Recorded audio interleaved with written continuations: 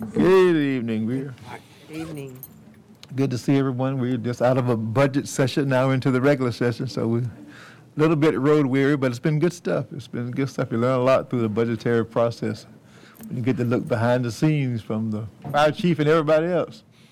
So we appreciate the different officers reporting to us today, letting us know what's going on. They don't just tell us what they need financially; they also tell us what goes on every day. So, Mr. Rickerson, we're learning a lot. So we're learning a lot with Liberty County. Mr. Mosley, has the meeting been properly advertised? Sure. All right, thank you, sir.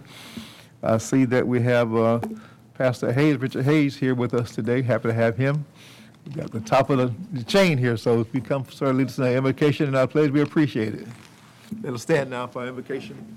I didn't hear the gavel. I wasn't sure. All right. Good to be here on today. Let's go before the Lord in prayer. Most gracious and Heavenly Father, we are so thankful and honored to be here on today. We just appreciate you for your goodness and for your mercy and how you spared so many times Liberty County and our surrounding areas and continue to bless us and increase us. Bless us and lead us on tonight, these great leaders, as they go forth and continue to do the business of this community to make it a better place to live and to stay and to call home. We give you thanks, honor, and glory. In Jesus' name, amen. Amen. I pledge allegiance To the flag of the United States of America and to the republic for which it stands, one nation, under God, indivisible, with liberty and justice for all. Thank you, sir. Good to see you. Commissioner Gillett has to step out. He's presenting some awards at Liberty High School. He's going to try to make it back shortly. It's that time of year for our high school students. And we are, let's see, I want to at this time make recognition, if we will, Mr. Brown, when we were here the last time, I think, last regular meeting, we made recognition for Davion Mitchell for Baylor Bears when they end up in CAA championships. Since that time now, we have Mr. Richard LeCount, also a Liberty County native who's been drafted, remind me, by the Cleveland Browns. Cleveland Browns. So we're happy for him also. And for others who are from the coastal empire, but certainly happy for those who are from our local area. Let me give I think his name is the young man, Davis, young man from Long County, who references Hinesville. Sometimes he'll say Hinesville, he'll say Little Richard Hinesville. Mm-hmm. So he claims us, we'll claim him too. Yeah. I think the story is he lived over here for a while and then moved to Long County, I guess. So we'll claim him too. So we are a county of winners and champions, so we want to be proud of those young people and their accomplishments. Amen. And we pray for their success in front of those careers. You know, things can happen so quickly in sports that will change the dynamic. So we pray for them to be successful in their careers and that they know that we are proud of them. And also we appreciate them for being role models for those who are coming behind them. But I always want to remind them, my mom would say, don't ever forget the bridge that brought you over. So we're happy for our LCRD and the part it played in their success, and of course their parents and those of us who have given our support to them all through the years. And we are more than elated when they see on TV from Hinesville/Riceboro, Georgia. So we're proud of that. All right. And then I do know there's some tentative plans being made for Richard LeCount. They'll be announced later to have a celebration for him in the city of Riceboro, the city of Pittsburgh. So we're going to join in with that when that time comes. All right. The agenda at that time will call for the minutes of the April meeting to be approved. Mr. Chairman, I'll make a motion that we accept the minutes as presented. Second. Motion second, we accept the minutes of April 6th and April 15th. Are there any discussions? There being none, all in favor will raise your right hand. All opposers, the minutes are adopted. Thank you so much. Proclamation, International Firefighters Day. I heard they had a recognition of the city of Hinesville. Is that right? That is correct. All right, then let's do it better over here at the county. So, good evening, Chairman, Commissioners. International Firefighters Day is a recognition for the firefighters across the world, not just here locally within the U.S. So this takes place in reference to an incident back in the late 90s where Australia had a huge fire going on. Some firefighters were sent from the U.S. out that way. and paid the ultimate sacrifice. They lost their lives. So International Firefighters Day was founded to be May 4th of every year. So on this day, we want to make sure that we not only remember and never forget those that we've lost, but also to show thanks to those who are continuing to serve, as we never know if we're going to be coming home. So this is just the time, but this is a recognition that is seen around the world. It's not just here in the U.S., it's in Germany, all those other countries. I will be before you guys again for Firefighter Month being September, which is a U.S. thing, but this one's particularly for the ones that we've lost. Luckily here in Liberty County, we have had some firefighters that have passed away, not due to line of duty. It hurts regardless if it is line of duty or not. But for our department, we've lost 3 firefighters over the course of the last 5 years. 2 were actually back-to-back. So this is special to them. So regardless if they lost their life in the line of duty, they ultimately gave a service. So. Thank you, sir. Mr. Brown? This proclamation of the Liberty County Board of Commissioners for International Firefighters Day. Whereas International Firefighters Day was established in 1999 to remember those firefighters worldwide lost in the line of duty protecting the safety of us all. And whereas the role of a firefighter in today's society, be it urban, rural, natural environment, volunteer, career, industrial, defense force, aviation, motorsport, or other, is one of dedication, commitment, and sacrifice, no matter what country they reside and work in. And whereas International Firefighters Day recognizes those firefighters who have served their communities for most of their lives and those who have served for just a few short years.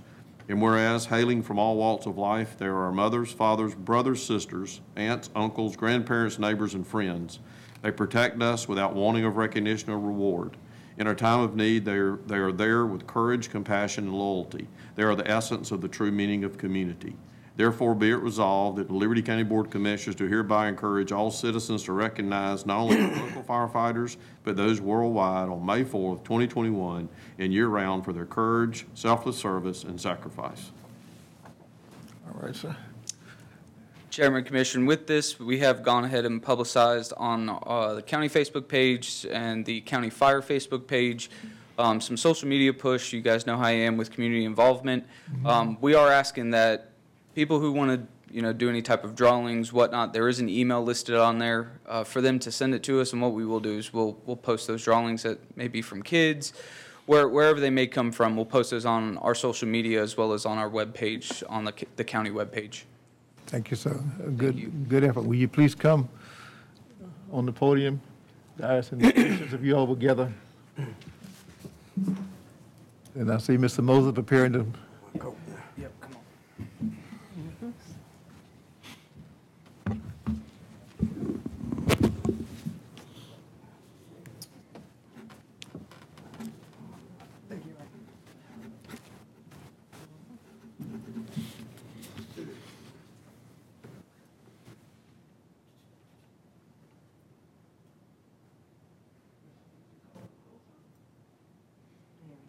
He said step up a little bit. Step up.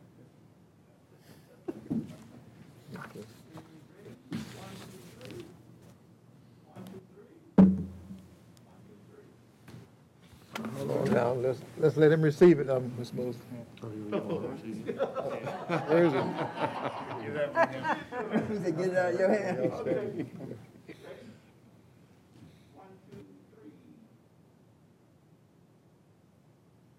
right. Yes, Thank you. Thank you for your service. congratulations, sir. Thank you for your service. Let me put a plug in. I guess now is as good a time as any.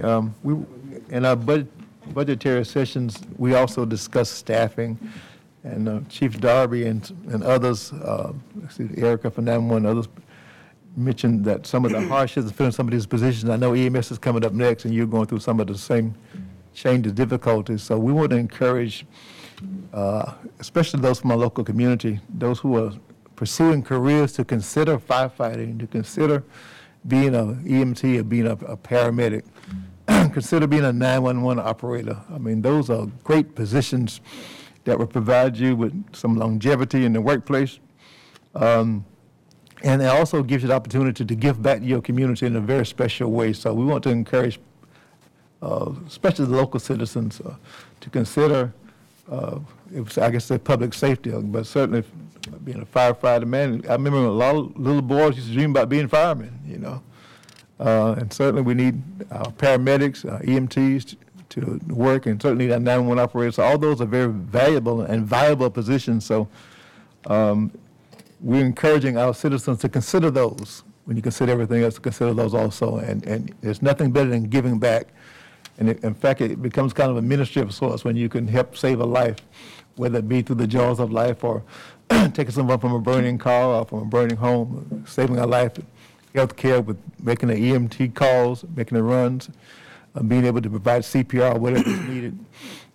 Being a 911 operator, getting that call and directing those persons to help those who need assistance. So as a commission, we just want to support, you know, those vocations and ask our citizens to please consider those. And we need you, and the public needs you, and there can be very few jobs that are more fulfilling than doing those kind of things. I want to go ahead and give that little commercial for you guys to encourage you.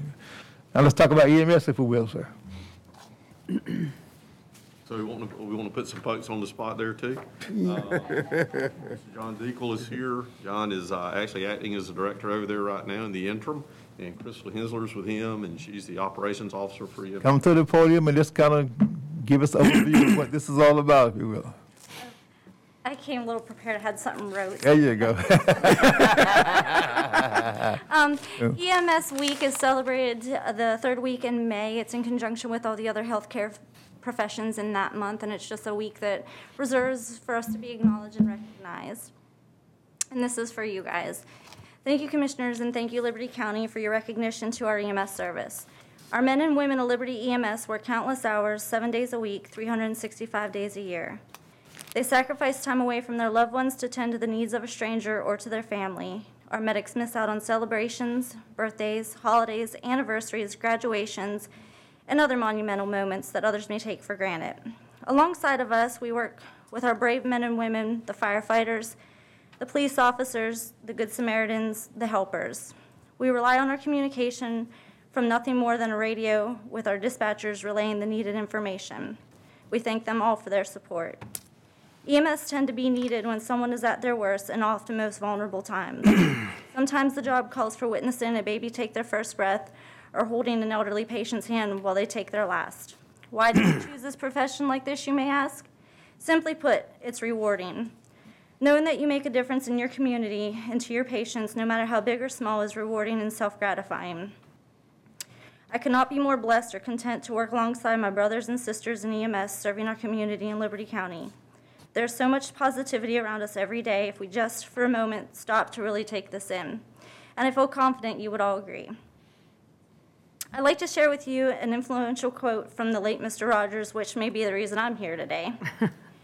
When he was a boy and would see scary things on the news, his mother would say to him, "Look for the helpers. You'll always find people helping." I want to thank all our men and women serving in EMS, especially in our neighborhood, not just today, but every day. To be recognized with an EMS proclamation is truly an honor, and County and Commissioners, I thank you for taking this time and acknowledgement. I want to remind everyone to always look for the helpers, because in those helpers you'll find that they are just like you and me, trying to make this world a little bit better of a place. Thank you to the citizens of Liberty County for allowing our EMS to serve you. Thank you. Mm-hmm. Let the church say, Amen. thank you, Crystal. Thank you, Crystal. All right, I'll try to get through this after that. Good job. This is a proclamation, Liberty County Board of Commissioners, EMS Week. Whereas emergency medical services are a vital public service, and whereas the members of emergency medical service teams are ready to provide life-saving care to those in need 24 hours a day, 7 days a week, and whereas access to quality emergency care dramatically improves the survival rate of those who experience sudden illness or injury, and whereas emergency medical services has grown to fill a gap by providing important out-of-hospital care, including preventive medicine, follow-up care, and access to telemedicine. And whereas the emergency medical service system consists of first responders, emergency medical technicians, paramedics, emergency medical dispatchers, firefighters, police officers, educators, administrators, pre-hospital nurses, emergency physicians, trained members of the public, and other out-of-hospital medical care providers. And whereas the members of emergency medical service teams, whether career or volunteer, engage in thousands of hours of specialized training and continuing education to enhance their life-saving skills. And whereas it is appropriate to recognize the value and the accomplishments of emergency medical service providers by designating Emergency Medical Services Week. Now, therefore, be it resolved that the Liberty County Board of Commissioners declare the week of May 16th through 22nd, 2021 as Emergency Medical Services Week with the EMS strong theme, "This is EMS, caring for our communities." All righty. So you and John will come. Commissioners, if you would gather in place once again. Mm-hmm. Mr. Brown, I'm gonna give this back to you. You have the holder for it. Get on this side and think I can get on the other side. All right? And I see the father of a firefighter out there holding this.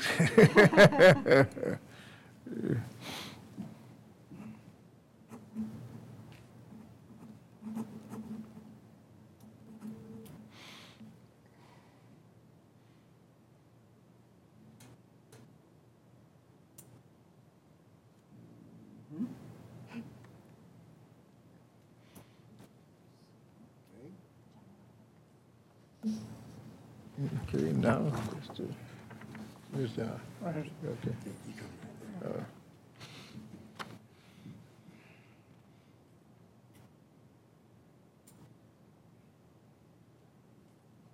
Good? Good. Congratulations. Thank you. Good to see you. Yes, sir. Good seeing you.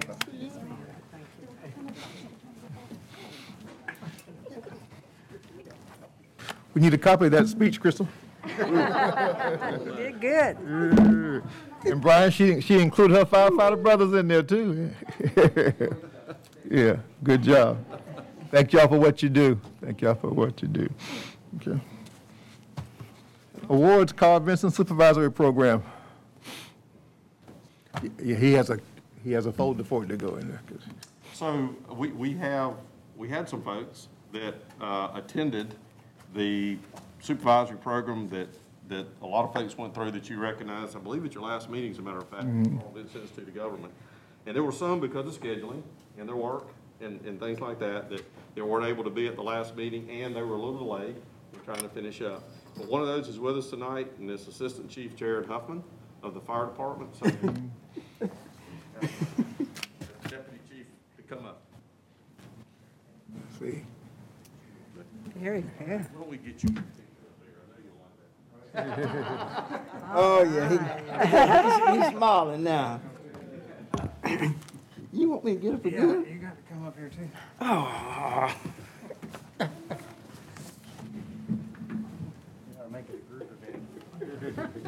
You special, right? Yeah.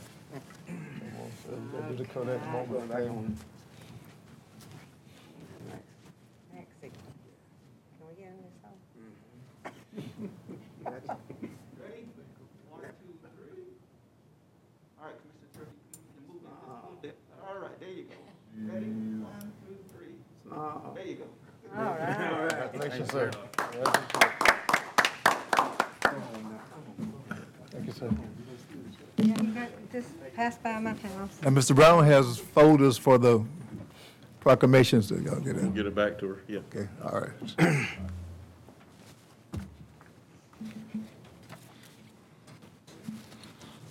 All righty. LCPC is coming. Mr. Gandhi, how are you, sir? You and Mr. Rickerson? Having a good evening. Yes, sir, as well, sir. thank you. A little bit warm for my taste. All right. So I just have one item for us tonight, which is a conditional use for a solar energy system. This is basically just a ground-mounted, kind of larger solar panel.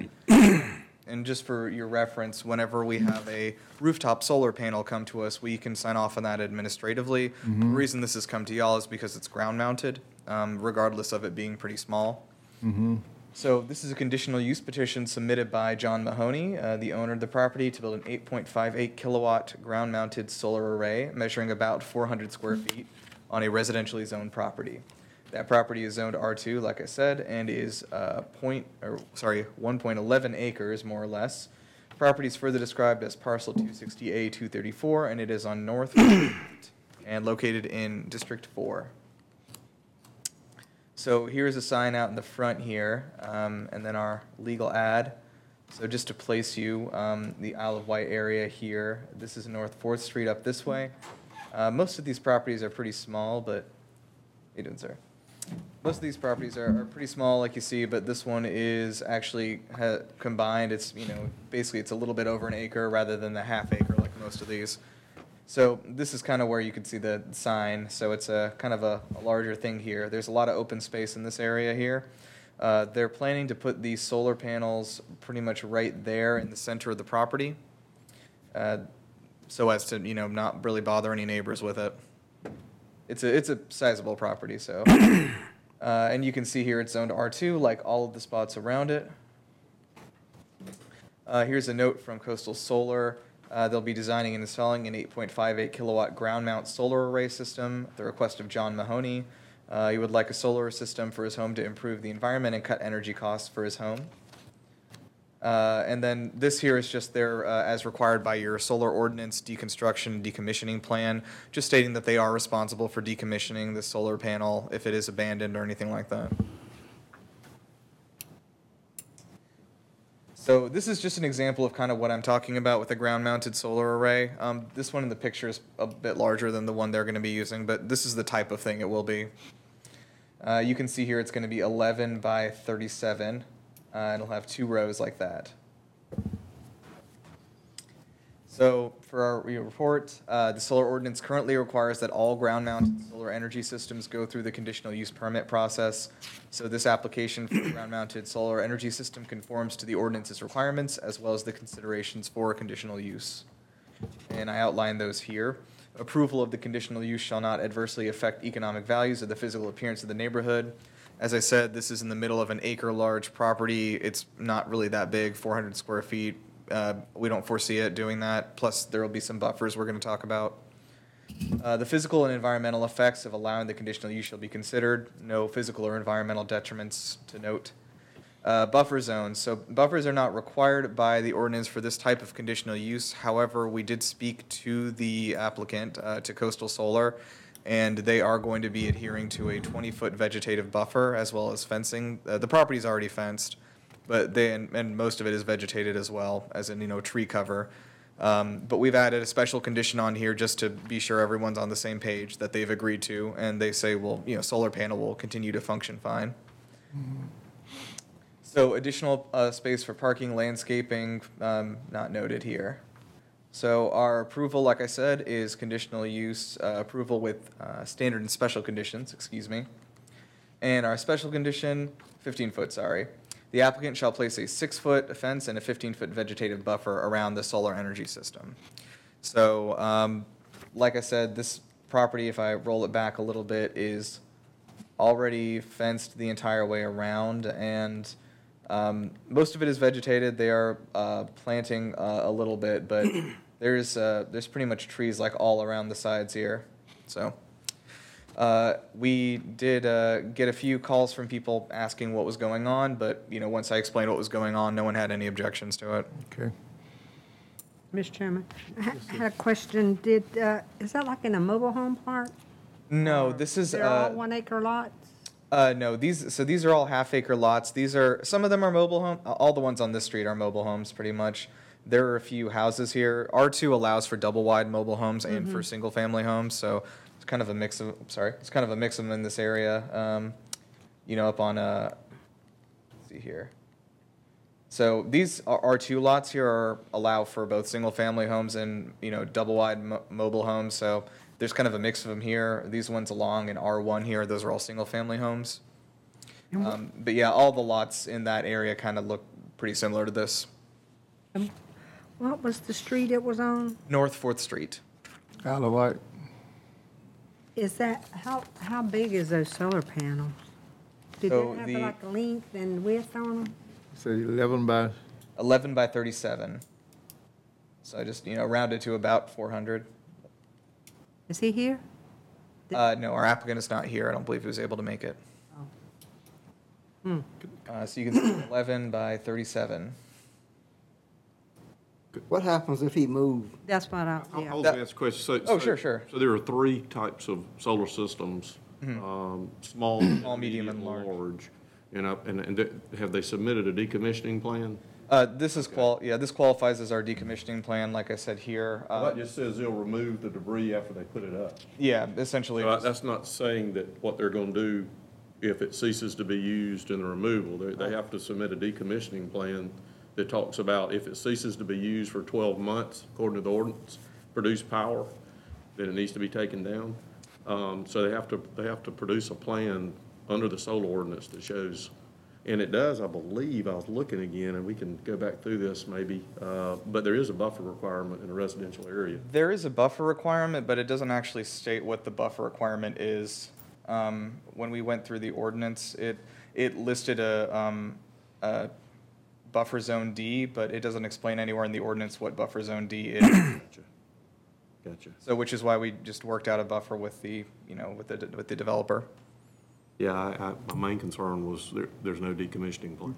Remember we Right. talked about that when we were going through the, They've got to submit a decommissioning plan. And that for the being ground, for the awfully close ground-mounted to the small. ground in a 1 acre lot. I think, in fact, when we went through that ordinance, we talked about bonding, we talked about a lot of things for Yeah. decommissioning to be placed, and I believe in that decommissioning plan, it calls for some type of financial stipulation to be put in that plan to guarantee that if they abandon the property, that it can be removed. It doesn't fall back on the county to have to remove it or remove a hazard out there, so that'd be my only concern from a staff perspective.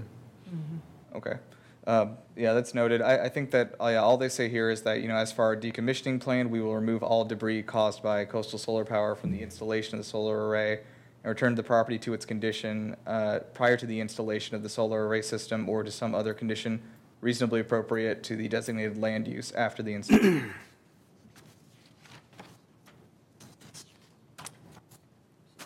Debris Yeah. causes me a little concern. It causes me You're really concern talking that about there's, removing the array in itself, so I don't know. I mean, it causes me concern that those solar systems are awfully low to the ground. And it being on that small of a lot, and somebody may accidentally run into it or something, I don't know. I think I don't there- know if, I think the I don't know bottom- that we've approved one of these. You have not, ma'am. This is the first one to be applied for since Because the normally you solar see ordinance something was like this passed. on a larger Larger scale. acre, And Yeah, I was this just is quite wondering why he unusual. decided to go with a solar, although a lot of people promote that it helps save energy, but I don't know if it does in Georgia. Where's this gonna be at, in the front of the house or in the back? No, this will be, so this is the road here. This is the front of the house, which you can kind of see in this picture I took a little earlier. You can kind of see these two are the same lot. It's a father and son, I believe, are living on this property. But they're the same lot here, and so, let me go back. So it's actually gonna go right here in the dead center, basically, of the lot. So they're doing it such as that it shouldn't be visible to neighbors in any way or, be anything anybody would mess with. That did Commissioner Stevens' question about if he sells the property, do we have that in our ordinance?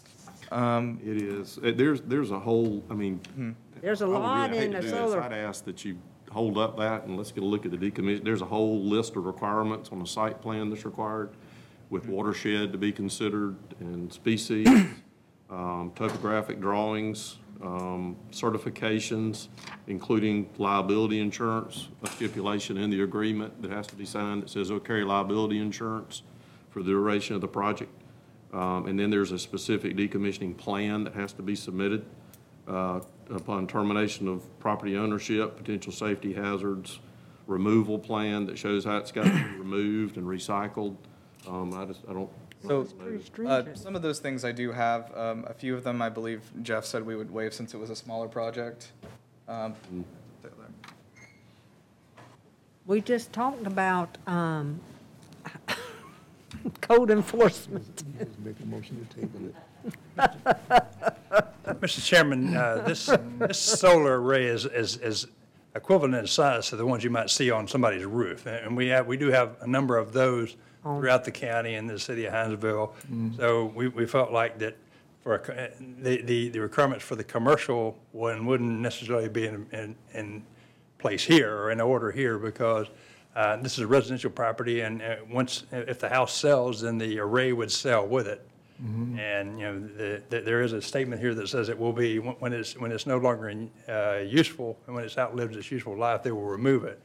But we didn't feel like it was necessary to do all the environmental studies and the things that we're requiring for a commercial facility like the one in Riceboro that's owned by Duke Power. I mean, that's a commercial facility, but this is a backyard facility. They just simply didn't want it sitting on the roof. They just wanted it in the yard instead. So it's really a residential for that residence. It's not for commercial use.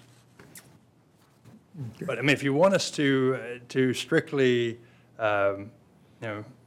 treat this one like a commercial, we can do that, we can do that as part of the permitting process if that's what you want us to do. But we felt like that since this was a residential nature, that it wouldn't be called for in this case. It's certainly up to the board. It's just the ordinance doesn't make a differentiation between commercial and residential. It talks strictly about the types of systems being building integrated on the roof or ground mounted. And then it talks about small scale ground mounted that's less than 3 acres, which is, according to the ordinance, what this would be. So according to, it's whatever the board wants to do. Again, my only concern is a statement from the people that install it that may not be in business That's in right. 7 years. That's right. That they're gonna remove it or remove debris from the installation. I think they're gonna need to furnish us a ground mounted, some kind of insurance that if he sells the property, he's gonna leave it. And the new property owner doesn't want it or something. I mean, maybe he doesn't sell the property, maybe it becomes I don't know. Just a little bit of concern there. Not necessarily thinking through all the fish and wildlife changes and all that stuff, but maybe there ought to be some kind of assurance from the owner himself. Because it really calls for, on a ground mounted, for him to reassure that every 7 years as long as it's in existence. You know? Mr. Chair. I'm sorry. Go ahead. Well, no, I'm saying, and I understand that, Joey, and I was listening to what Jeff said, and I know this is probably as far as the east is from the west, but, the people get a dish for DirecTV, and they'll mount it on the house, and, they sell it, and the dish stays there. Now, I know this is totally different from the solar, but I see what you were saying is that, when they sell the property, that'll be there. And I guess if the person that buys that, if he wants to have that kind of power source, he would. And if he didn't, I guess he would be responsible for dismantling and getting rid of it, wouldn't he? That's right, but I do agree with Joey's suggestion that the affidavit ought to be from the owner and not from the installer, because that installer is going to get a check and they're going to be gone. The owner is the one who is ultimately going to be responsible for it. Yeah, my daughter bought a house with one of those DirecTV things on there, and I couldn't take it down, but I did get a baseball bat. Yeah. Yeah, and I think the only other concern, and I follow the TV stuff, is that because of the hazardous material. Oh, yeah, no doubt about that, yeah. I think that's the reason there was a requirement. Yeah, Right. but I was just trying to equate that. No, I understand. Yeah. So to help out Commissioner Jones, either we can approve it with the recommendation that we get the statement from the homeowner or demolition, or we can just table it and let them come back. Or do it as an additional condition that we obtain the necessary documents from the homeowner, so we don't hold it up. And then we can just get those others pulled in. And again, I agree with Jeff totally. I mean, fish and wildlife studies and all that, I don't think are necessary in this case. Just the additional assurances that that he's got the liability and he's got a plan for taking it down. Yes, sir? Are you the petitioner? No. I'm a petitioner. Yeah.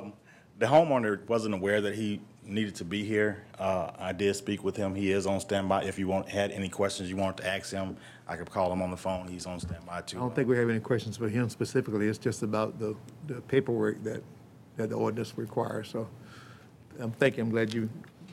Yeah, he's one of my coworkers, so I wanted to make sure he was aware of what was going on. I wasn't sure if that was his property or not, but he wasn't. I don't think there's any questions for him. He'll hear back from LCPC. Yeah, thank you, sir, for offering that. Appreciate it. Good looking out. All right, Commissioner Jones, are you? Mr. Chairman, I wanted to ask Mr. Brown, the conversation on the decommissioning plan, is that not satisfactory as far as moving forward with approving this request? I think what's being discussed, the LCPC, and then also just having part of those conditions, the required paperwork for assuring decommissioning of the site from the property owner. And I think it would be an affidavit. I think he's going to have to carry some liability insurance anyway on his property for having that solar in his backyard. But I think those would suffice. So my recommendation is not to hold it up. If we could just make that part of the conditions, that he furnish the other necessary paperwork, that you could go ahead and approve it. And if we did move forward, and the paperwork that we are wanting the owner to submit is not satisfactory, We would bring it back, but I think the goal here is to make it satisfactory and get him to be able to function out there. So I wouldn't be in favor of, I think we'll do all we can to get it satisfactory, to work with him to make sure If he's it's got not it. satisfactory, they won't bring it back. Right. We won't do that. We'll bring it back to you guys if for some reason the minimum can't be met. Right. Okay. Mr. Chairman, I'd like to make a motion that we move forward and with approval of the conditional use request as submitted by the LCPC for the property owner, Mr. John Mahoney. With the addition of the paperwork, The assurance of the decommissioning. yes. Yes, sir. Is that a second? Second. Motion is second, we approve LCPC recommendation with the additional recommendation made by Commissioner Jones, approved by staff. You all will just follow through on that, for sure. If there's any reason it doesn't work, then just bring it back to us. Everybody clear? All in favor, raise your right hand. Those opposed? Thank you, sir. Thank you all. Thank you. Have a good night. You same. Mr. Brandon Clark is here. Oh, Mary, That time of year. Mary. It's great to see all of you. Good to see you. Very happy to be here. Thank you. I guess I'll start by kind of summarizing what the last year has been for us, obviously. With the shutdown, some of the major changes, of course, for the criminal justice system was there were no jury trials, obviously, no grand juries, and other due process rights were suspended as part of the shutdown measures. The main one that really caused me initial concern was typically there's a right to bond after 90 days on an unindicted case, and that was suspended as part of the COVID measures. I think to our credit, we by and large operated as though it was still there. We didn't have trouble getting bonds for people. The process took longer. It wasn't in person. It was virtual.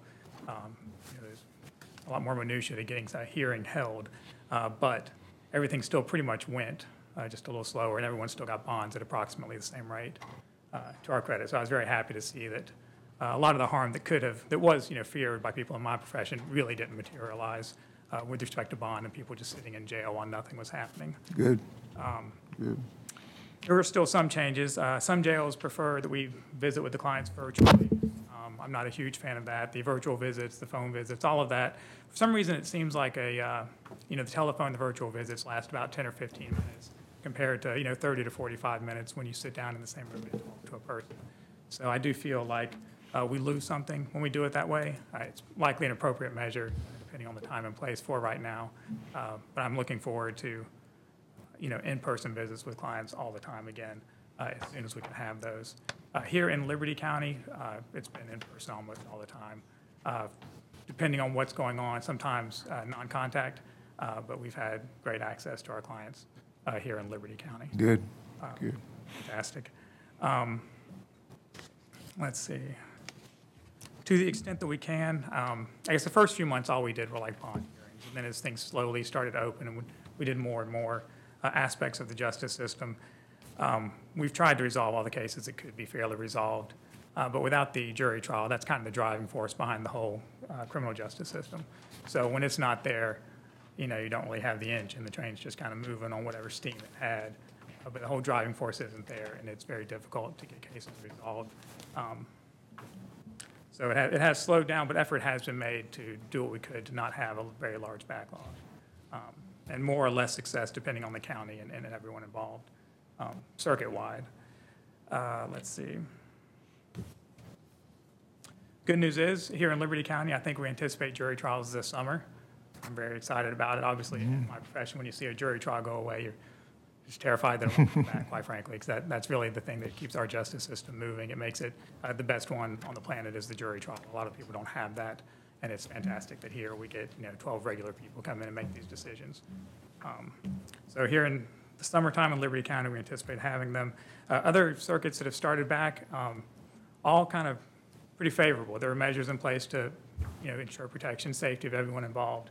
But thus far, I haven't heard from many other chief public defenders that they thought the integrity of the system was really compromised by any of those measures. Nobody thought their trial was unfair because of some COVID measures. So that's good news. And so here in Liberty County this summer, potentially Long County, I think I'm scheduled for jury selection next week. I'm real happy to see all of this come back. I'm very excited about that. I guess turning to the budget proposal we have. I'm gonna slide this.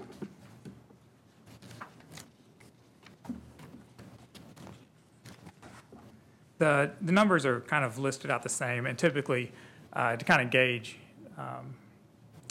budget and kind of where we are with everything, we kind of look at the incoming cases. I note in the budget proposal, I don't think that's all that great of a measure right here, right now, because so few cases moved. Typically, you would close about as many cases as you open. And here, because we closed so few, a lot fewer cases than we took in, that metric is less applicable this year, although hopefully will be soon. There is a budget increase requested. The total amount circuit-wide is $143,000. The main things we intend to do with that, it would fund one new full-time entry-level attorney that would be based here in Liberty County. It's funds to contract out a state court in Evans County, so my Superior Court attorney there can focus in on the Tattnall County Superior Court as we open up. And then there's funds to contract out the state court in Long County. And that also allows me to free up a full-time person to focus on jury trials as we get going. The largest caseload increases were in Liberty and Tattnall County. They had the largest caseloads going into the shutdown, so that was to be expected. But we do have a good number of jury trials that I think didn't happen, and so I anticipate this next year or two to be extremely busy, particularly in those two counties. The standing caseload is a good bit higher. I think this last year we took in approximately 400 cases. I think the number is in here, and we only closed about half that many. And so even with the additional jury trials, since we didn't have any for the last year, with the larger standing caseload, as the cases come up and work through the system with the potential of a jury trial, it's still larger calendars, more people on each calendar that we have to be prepared for and work through the system. So the jury trial is not the only place where the additional time is. It's the whole thing. So when you have a calendar, it has 40 clients this next time. Your calendar might have 60 clients that you've got to be ready on all at the same time, and those numbers just get very large, and it can be hard to manage that. So I'm trying to get one new additional lawyer here in Liberty County, and then if we can contract out those others, it brings me more time without having to add an entire full-time attorney to it. I can do it with contract work. That's cost savings there. I did put a chart if y'all wanted to see how the caseload increased year to year. I went back several years. It's the last page of the budget proposal.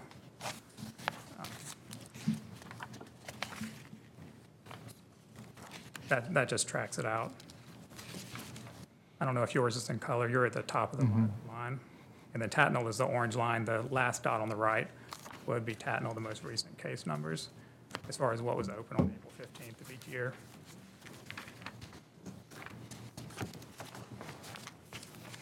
And then I always like to, when I'm here, thank you for the Justice Center and having our office in it. It is fantastic. I still love it there every day. I think the clients, appreciate it as well. Also, there was a cost savings associated with that. It was a shifted approximately $40,000 in expenses from Liberty County to the other 5 counties, and that's a cost savings you realize every year. So, everything I had planned. I'm happy to answer any questions. Hopefully that. So the new attorney, that would be shared cost across the district? Primary caseload would be here in Liberty County. Right. For the new For attorney. the new person? We all go where we need to go if we have to, but 90% of that's going to be here in Liberty. New county.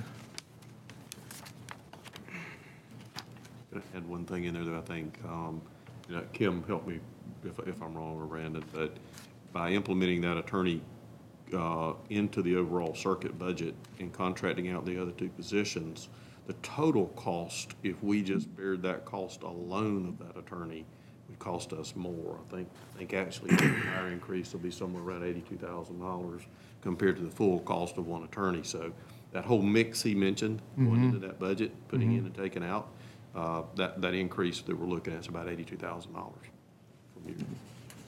Will be our part. Would be our part based on caseload.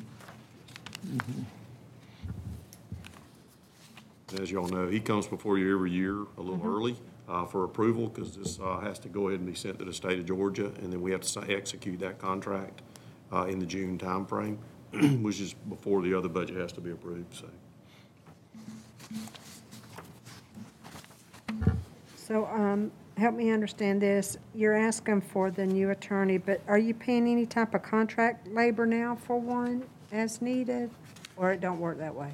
Yes, no, absolutely. No, we have several things contracted out right now for different reasons. For a number of years, I've contracted out the appellate work here in the circuit. That's working really well.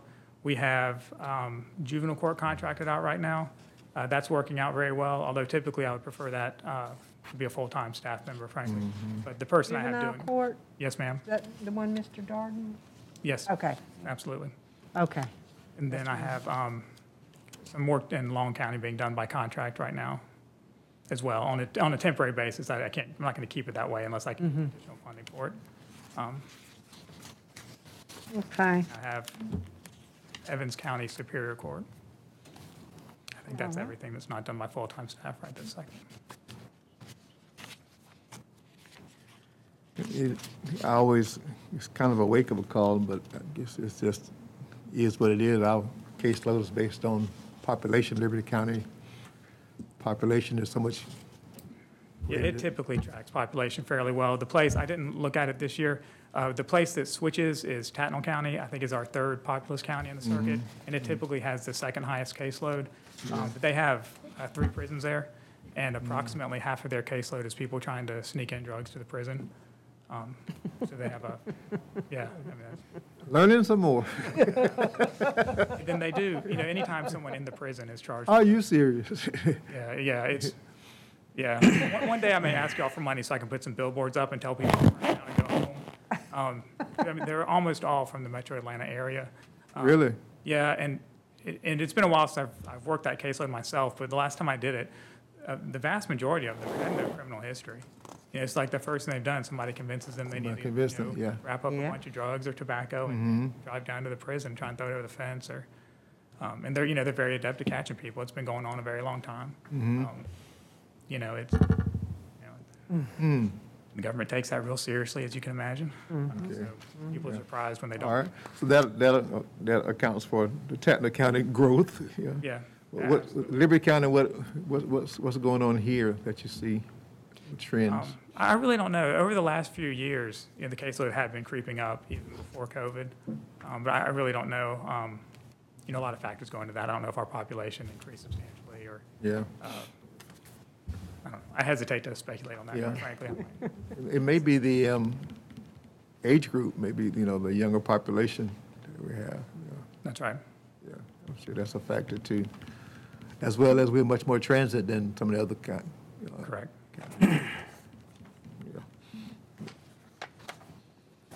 All right, sir. So, Mr. Brown, we need to take action. We do, sir. All right. And I'm reminded he does come early every year because of his budgetary constraints from the state, so, all right. And our 83,000, I think probably the motions are just be to approve the public defender budget, approved by the, okay, the Liberty portion, because it's all right. To include that additional attorney? Is that it would include that additional. Okay, I would make that motion, Mr. Chairman. All right. Second to that motion, please, somebody? Second. Motion second, we approve the request from Public Defender's Director, Mr. Clark. Good to see you again. You're always very thorough with your presentation. We appreciate that. Yes, sir. Sometime I wish you could bring us good news. Start sending some good news. Yeah? There's good stories. Yeah, well, Try and bring some next year. that's right. And you're right, there's some good stories in there somewhere. Yes. Any further questions for this gentleman? All in favor, raise your right hand, please.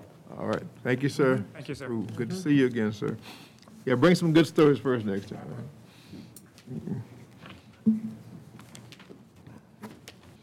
Enterprise Fleet Program, Mr. Whiteside.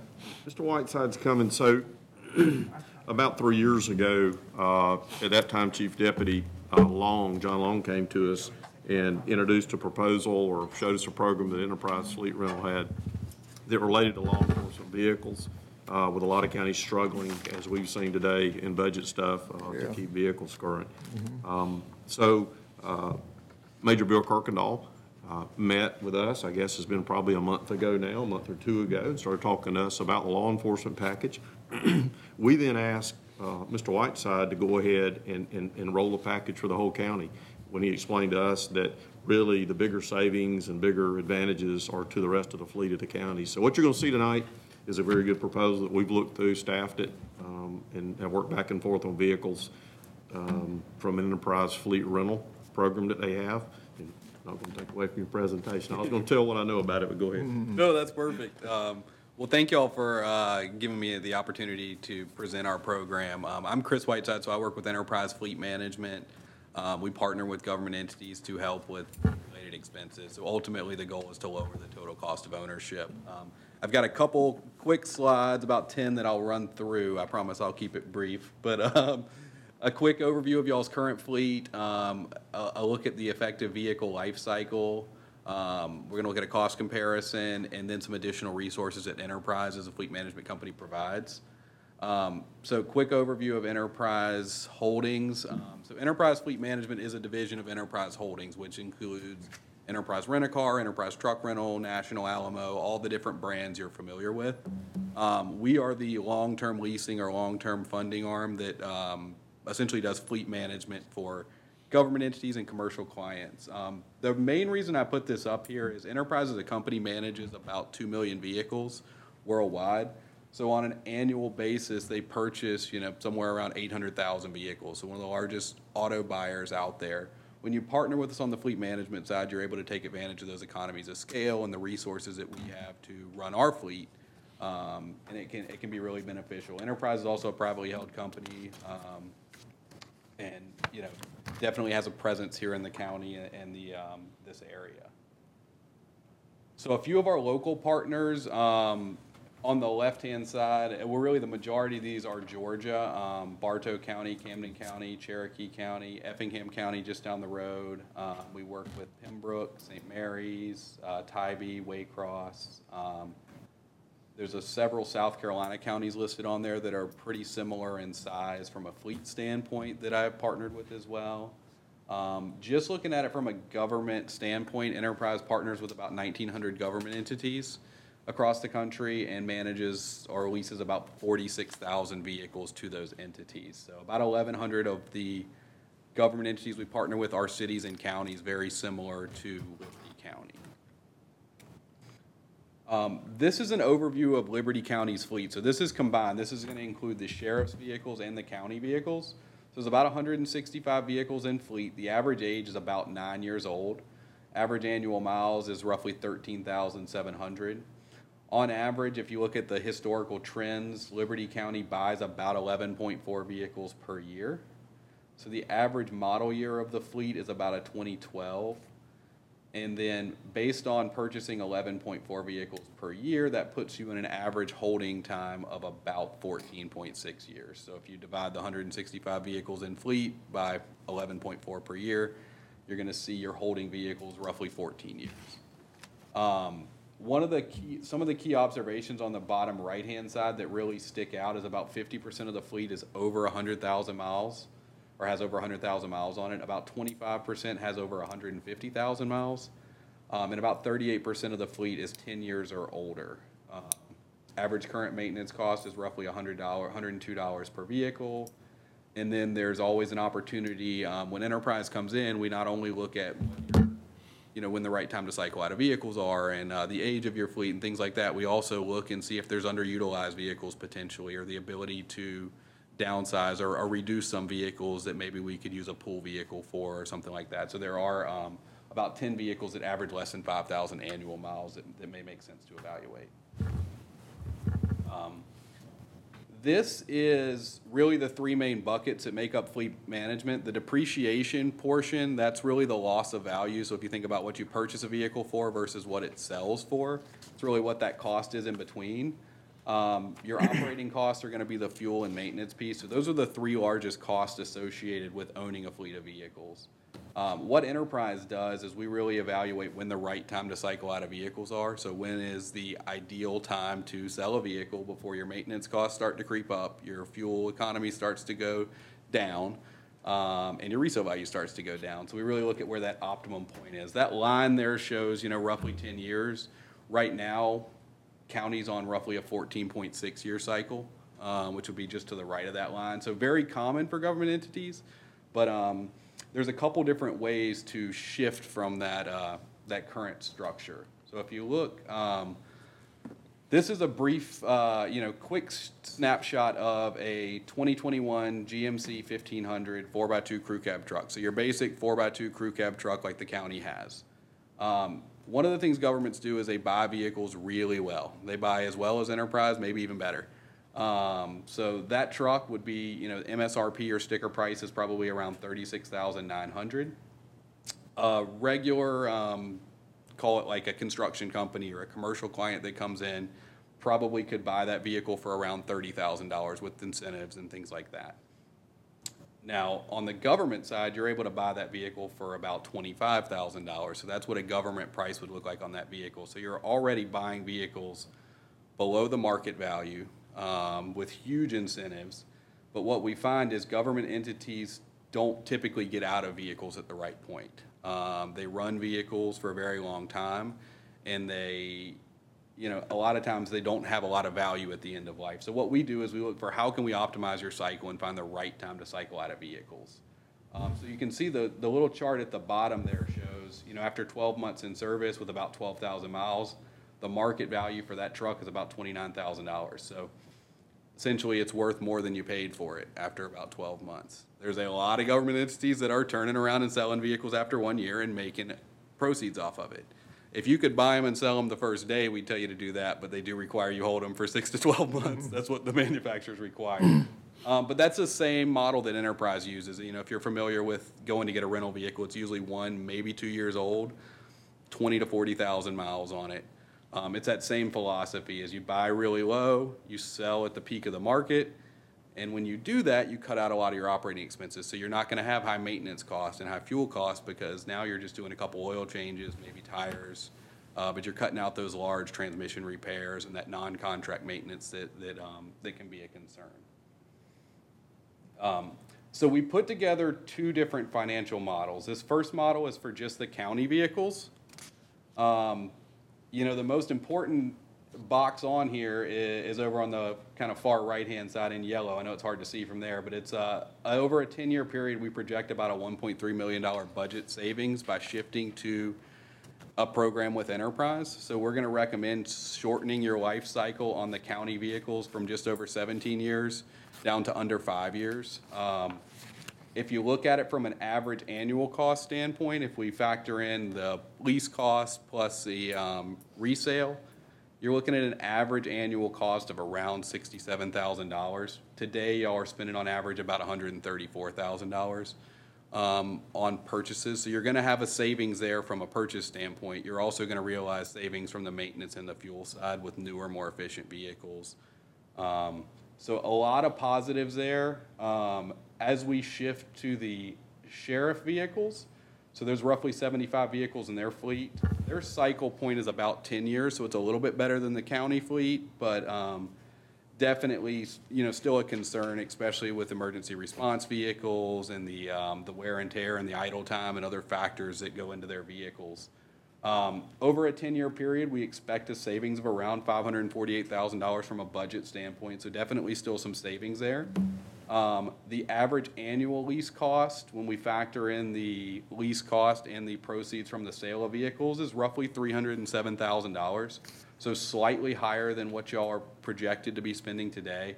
On average for the sheriff vehicles, you're buying about 7.8 per year on average and spending around $282,000. So it's slightly higher, but what it does and what this, what that number doesn't account for is obviously your savings from the maintenance and fuel side. We know there's going to be significant savings from shifting from a almost 10-year cycle to a 5-year cycle. Again, the fuel piece. And there's really 4 main factors that kind of, I guess you would say, go against law enforcement vehicles. First of all, they have equipment in them, so they've got aftermarket equipment included in that, so your lights, cameras, things like that. They've got high idle time. They're usually driven in much harsher conditions. And then there's not as strong of a resale market for those. So this is basically replacing vehicle for vehicle, so Chargers for Chargers, that sort of thing. So your standard law enforcement government vehicles. Again, some of those other additional benefits, reducing the downtime, so more efficient vehicles on a healthy cycle, so you're not going to have vehicles sitting in the shop as much because it's going to be more minor repairs. You're going to have oil changes, different service. Improving the county image and recruiting by reducing the age of the fleet. So we've seen huge increases from a recruiting standpoint with other government entities that we partner with by having newer, more efficient vehicles in fleet. Not just the law enforcement side, but a lot of the other employees of the county spend all day in their vehicles. And if they can have newer, more efficient vehicles, it can increase morale and the recruiting standpoint. The one that's very hard to quantify is the safety and the risk. Newer vehicles are obviously much safer and much more, it's going to reduce your risk drastically. So about 37 vehicles that are in the county predate the anti-lock brake standardization. So about 37 vehicles over 2007 or older. 63 vehicles are 2012 or older. So electronic stability control was standardized in 2012. So some of these vehicles could have it, but the majority of them probably don't. And then over 123 of the vehicles predate the standardization of backup cameras. So, one of the highest volume accidents we see are backing up or rear accidents and things like that. So with backup cameras, we kind of take them for granted nowadays because they're on all newer vehicles, but a lot of the vehicles you have may not have that. They may not have Bluetooth, so some of the different things there. We do offer tracking and telematics on vehicles. If y'all wanted that, it is an additional option that we offer that can track safety. So if we wanted to look at seatbelt usage, speeding, harsh braking, things like that, there are some options for that. And then the other benefit is the open-end equity lease, which is what Enterprise offers. Provides you ownership in the vehicle, so you own the equity and you own the value that's in the vehicle. There's no mileage penalties, no wear and tear. So, you hear a lot of people hear that term lease and they think about a dealership style lease. Like you go to the car dealership, you go over 12,000 miles, they're going to charge you per mile. They're going to charge you if you got a scratch or a dent or anything like that on it. Ours are no mileage penalties, no wear and tear, so you don't have that. That's not a factor. It's really more like a finance. So as if you were going to finance a vehicle, it's really more like that, like a lease purchase is a common term in the government space. And then lastly, any vehicle that's under our program can be tracked through our website. So we provide an account manager, really a client strategy manager is what their title is. They come and meet with the county 3 to 4 times per year to make sure that we're monitoring your cost. We're making sure that vehicles are being tracked and replacing vehicles at the right time. We're always going to make sure we're staying on track from a budget standpoint and a cost standpoint, and here to kind of provide you with those analytics. I'm based out of Columbia, South Carolina, and I cover South Carolina, Eastern Georgia. Our team has about 14 people on it that all would serve as resources for the county, spread across the state. And then we also have, obviously, a huge operation in St. Louis where Enterprise's national headquarters is. It serves as a a support team as well. So from everything you can think of when it comes to delivering a vehicle, from coordinating the delivery, coordinating the tag, title, upfit, anything like that is all handled through Enterprise. So I know that's a lot of information to throw at you. But ultimately the goal is to provide a safer, more efficient fleet for the county, while creating some savings. A lot of the different counties have partnered with us and found it to be a really beneficial program. So I definitely welcome any questions or feedback or any additional concerns. Chairman, I had a question. Yes, ma'am. 2 questions was let's just say, for instance, like we're in budget right now, and some departments may come up and want a truck, but then the next one will say Escape, and the next one may say a Fusion.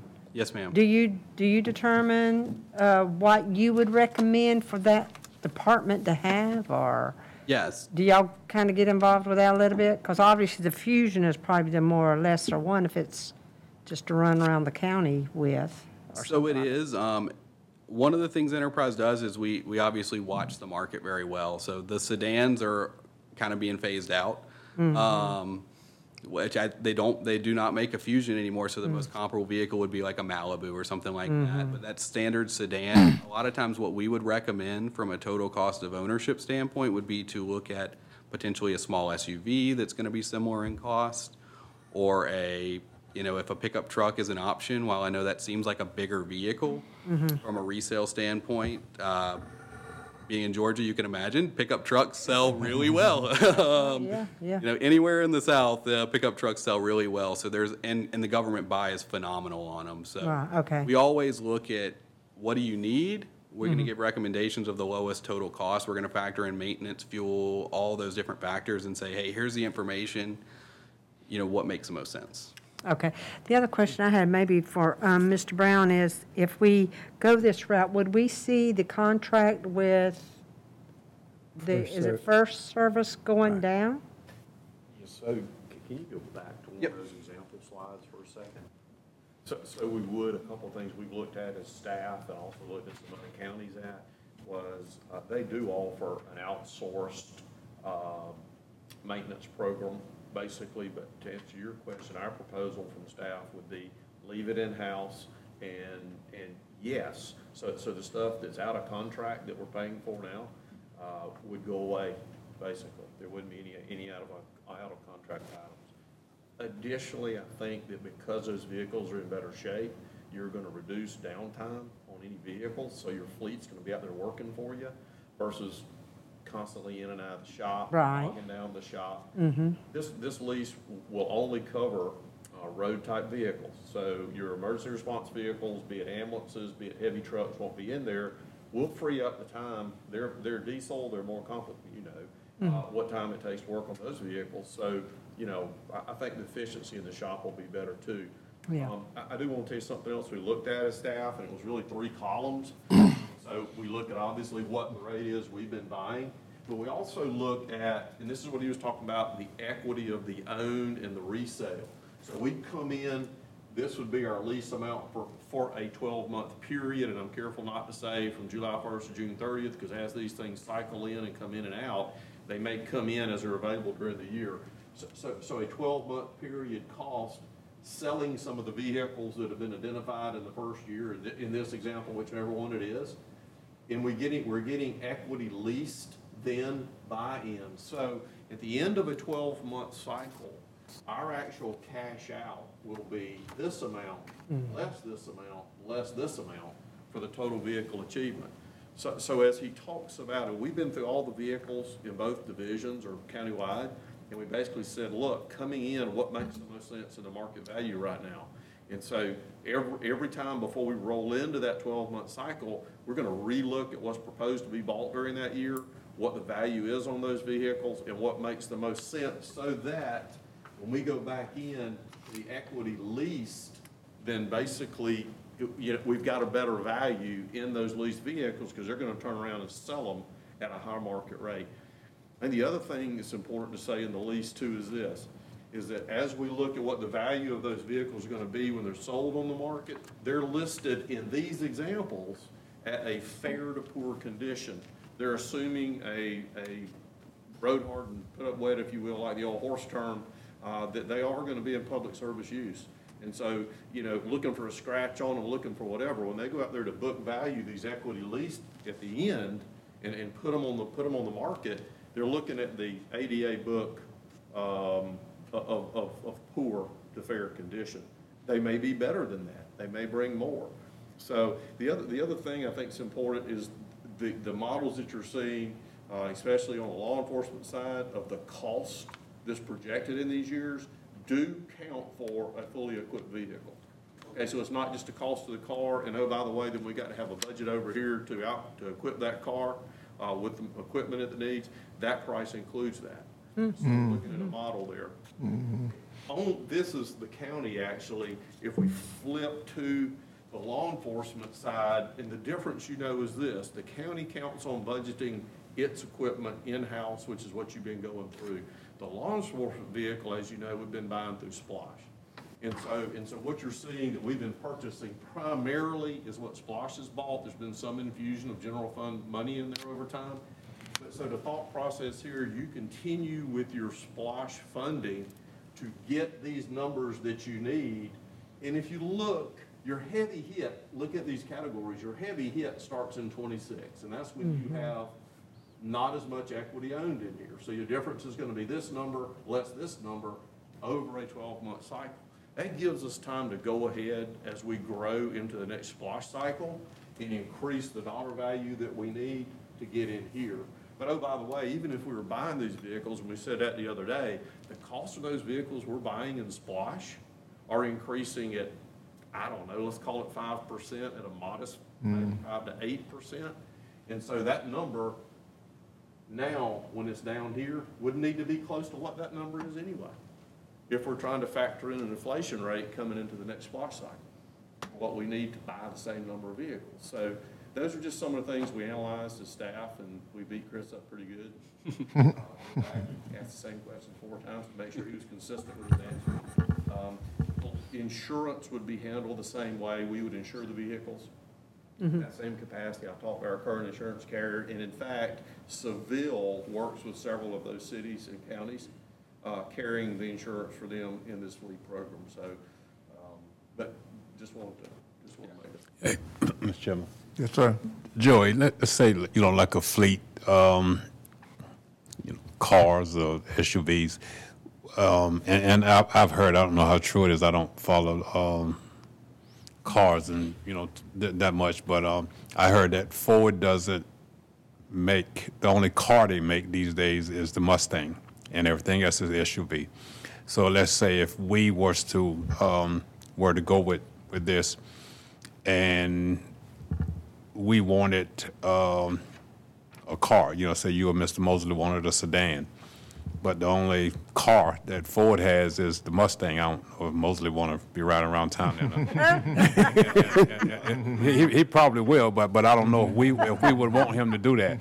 So we wouldn't say, well, you know, let's get some Fords, let's get some GMs. We would go with one. Now GM still makes the car, I guess. Well, no, we would. I think that's we would? But I think that's what perfect example he was given. And using that same example, if it came up in any one of these years in 22 that administration was due a vehicle, he's going to reach out before we do the purchase of that year and say, all right, here are the ones that are coming up this year. What is it you have the need for? What's the functionality in the department? Let me see what the market value on that type of vehicle is. And it may be a GMC, because that's bringing the higher rate at the end of that 12-month period or 24-month period in a book value. So I want to be able to get whatever vehicle it is that's going to bring back the most money to me. So we could have You could have A mixed fleet. a mix. It'll probably be much more mixed than it is today, because if you look back at one of those slides, I think it was almost probably 90% Ford, Yeah, which is yeah. pretty much dominated. Well, and I was thinking for the mechanics, you know, stocking the parts, but you know, I mean, you got a air filter for a Ford and one for a Chevrolet, one for a Dodge Ram or whatever. I guess you just have to do it. That is a good point. Yeah. Something we got to cover with the shop is the standardization does Yeah. help with some of that, but I wish we were more standard than we were even in the Ford mix. Mhm. And really in the patrol cars, or whatever it is, most of them aren't Fords, they're Chargers. But one year to the next, they change stuff on them. Yeah. You basically, the same filter's not gonna work from year to year anyway. Right, okay. Yeah, that's why they don't carry a large stock at the shop. Okay, okay. Mr. Chairman, I have one more question. Sure. Do you like negotiate locally with our dealers to purchase those to lease those vehicles, or is that something, where do those vehicles come from? Yeah, so we reach out directly to the so each year before we come back to you, or whenever there's a request for a vehicle, we reach out to the manufacturer. So we'll reach out to Chrysler, Ford,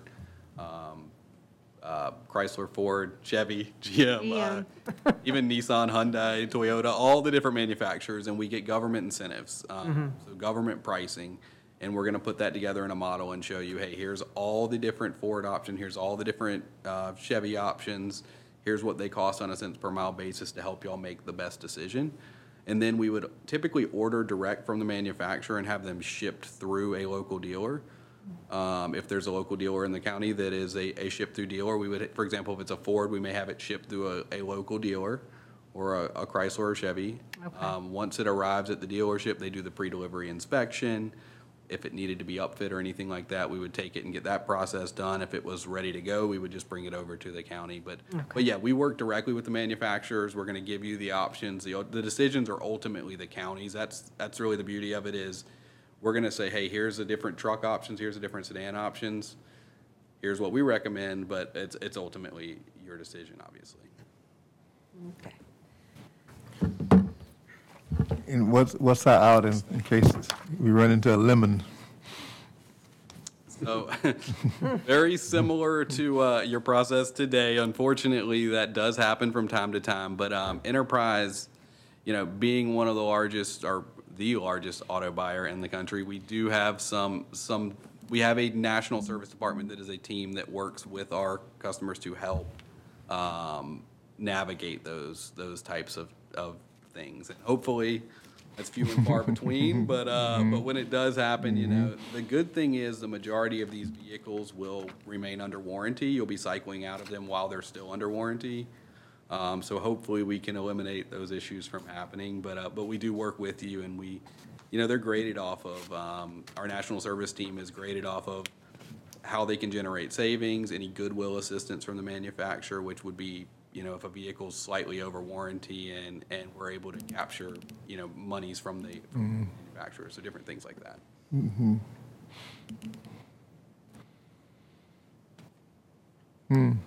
Information for you tonight, just as we look in the budget process and see what options are, and this, basically from our standpoint, looks like an option. Okay. Based on the cost, and based on, we've been trying to climb out of the hole with, you heard it today. Oh, yeah. Everything that was going on. Yeah. As you know. Oh, yeah. There's a lot of. And trying to directly fund that way out straight is probably not gonna happen. Yeah. It would take something, like this to get your fleet more standardized and bring down your cost overall. Okay. All right. I just Thank got you. one question. Go back to the, no, you don't really have to go back. You probably can answer it straight off on your sheriff cars. Yes, sir. They have to have a cage put in it, right? What about the process of putting that cage in, and when they get ready to turn it back in, what happens to the value of that particular car? So the way it works is we would work with the county and the sheriff's office, sheriff's team to equip the vehicles the way they would like. So this includes estimates for their upfit, so about the average cost of upfitting one of their vehicles. So those costs are factored into the lease cost. At the end of the lease term, there is the option if they're able to transfer any equipment over, or if they're able to, and that's one of the benefits to shortening the life cycle of these vehicles. If they're cycling out of a patrol vehicle in 4 to 5 years, there may be an opportunity to move some of that equipment over because maybe models haven't changed, or the body styles haven't changed. So that's something that they probably haven't been able to do in the past that they may be able to do. But the vehicle we assign no value to that equipment. on the resale or secondary market, it doesn't really bring any value. Usually it's stripped out of it before it's sold anyway, so. But I think my point is, do you have to do any drilling to put the cage in? Typically, yes, sir. And that's what I'm talking about, the value of It it. accounts for that, absolutely. Right, okay. Absolutely. Now, go back to your screen one, back up. I want to make sure what I saw. Okay, right there. Yes, Mr. Brown, what is that right there? That's probably a truck that needs help. That's a General Motors truck. Thank you, sir. It's new, as long as you get rid of them in about, 24 months. I'll say the numbers play true with Ford as well, so Okay. we see a lot of, there's a lot of Fords, we know, we understand. All right. All right, thank you, sir. All right, thank you. Just had to get something on you I today. expect that from Commissioner Walden, but I was gonna say, that's Walden's truck. Okay. Mid-coast hangar proposals. yes, sir, Mr. Chairman, you might remember, in fact, we talked about this the last meeting, this will be coming back to you, but we took proposals on hangars, actually the end of last year, and ran into some problems getting the contract executed on the state side. So we ended up having to go back out again. We entertained proposals. We received proposals from 2 firms. I put a little memo in there. Same one that I sent to the City Council and Development Authority that are partners at the airport. Unfortunately, one of the submitters did not meet MWBE requirements, and so had to be discounted. Could not even be considered. That left us with Johnson Locks, who is a very qualified firm. They were one of the submitters in the last proposal round we did. Their total cost of the project, $1.2 million, 1,227 to be exact.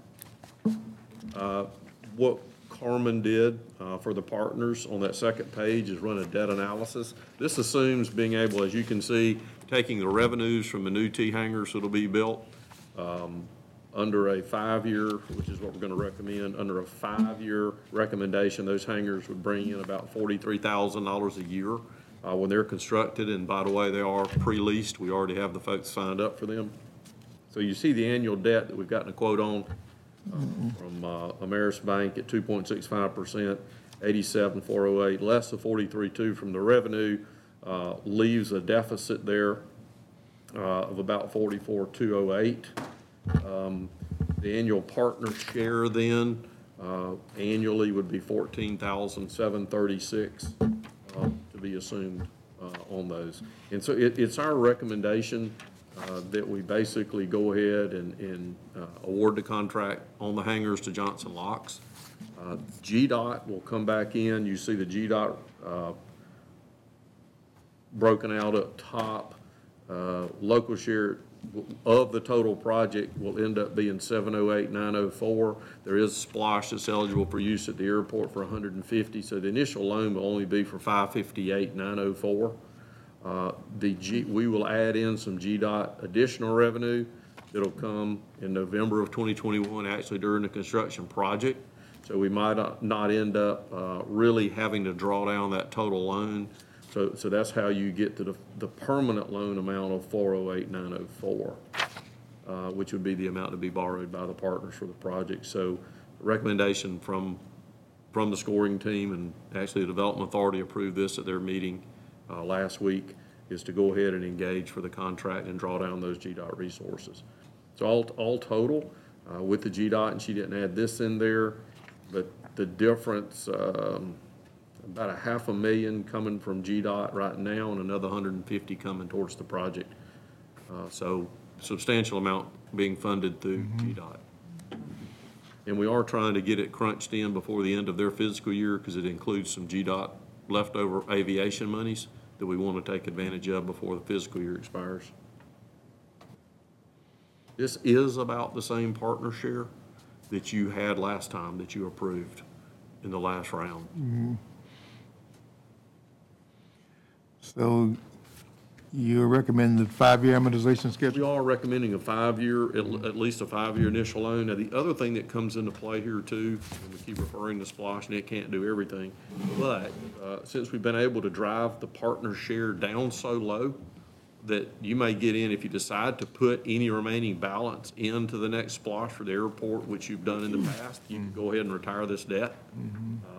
If not, you simply let our contribution continue to pick it up at $14,000 a year, which isn't bad at all.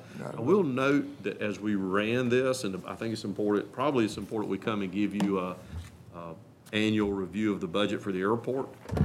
You see those, I know, on the Joint Management Board team. The revenue out there has been up. So the partner shares have been declining anyway. And I really think I'm in hopes, in talking to Carmen, that this won't be an additional $14,000 per year that we'll have to pay. I think we may have some savings already in that budget, so that, you know, if we see any increase, it'll be nominal in that budget cycle, because it's doing real well.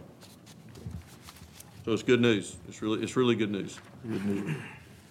All right, you heard the recommendation from staff that we approve the 5-year amortization offer here for the hangars at the airport.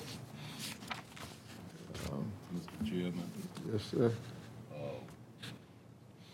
more of a statement than a question. But know we hang our hat a lot on local option sale taxes, spillage, and the money that we get from the revenues we get from spillage. And my understanding that it funds a lot of our projects. And what disturbs me so much is when we got this spillage and the times that we've done them over and over and over, we still borrowing money to complete projects. And I guess my lack of understanding of how the total budget process works, but I just don't understand we having to borrow money when we depending so much on the revenue that we bringing in from the sales taxes. Something just. I might have gone the wrong direction there. So this was not a project that was forecast in the splosh. This is a brand-new hangar project at the airport, because we're out of hangar space. And so we reached out to GDOT and said, do you have any money you can help us with on a grant for these hangars? Because we're out of space, we got people that want to lease them. And GDOT said yes. And so this is not an envisioned splosh project at all. It was not programmed in the splosh. And you don't have to even worry about splosh with this if you don't want to going forward. This is not a project that was not completed with the splosh. This is a brand new, that just came up last year, as a matter of fact, because of the need at the airport. Yeah, I was in on the initial meeting we had at the airport, but at just my mind, I guess I still got a lot to learn, but sales taxes and still borrowing money just don't add up to me. Like I said, I got a lot to understand. I'm still learning, but that's just a comment I wanted to make. Well, so, yeah, and I'll try to, and we can talk some more about it later, but I might have misled you in saying, again, this was not a project that was ever envisioned to be paid by Splosh. The Splosh that's being used right here is an old Splosh that there was money left over in that was designated for the airport. And so it was actually Splosh money designated for airport that we can use here. And so we're simply saying, in order to reduce the debt that you're going to borrow for building these hangars, to bring some of that money in, okay, this is an old Splosh, and then you'll borrow the rest, but other than that, it doesn't have anything to do with Splosh. Unless you go to the next Splosh tax and you say, you know what, so that I don't pay this debt with property tax money, I want to put the balance on the Splosh and take the relief off my taxpayers, then you could put that on the next Splosh, but you don't have to. If you don't, then the general fund, i.e. tax dollars, are going to pay the debt. And again, I was trying to do the number here, the 1,227,000 of the project, if GDOT, let's see.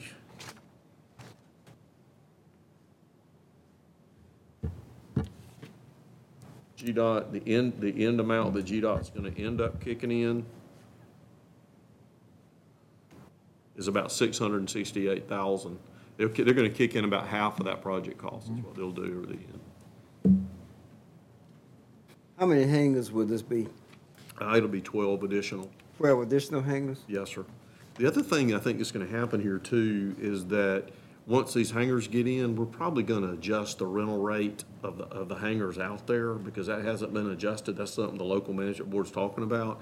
That's going to bring more money back into the airport budget. And so again, would reduce the overall partner share to anything that goes in. So So what was the county's portion, the 408?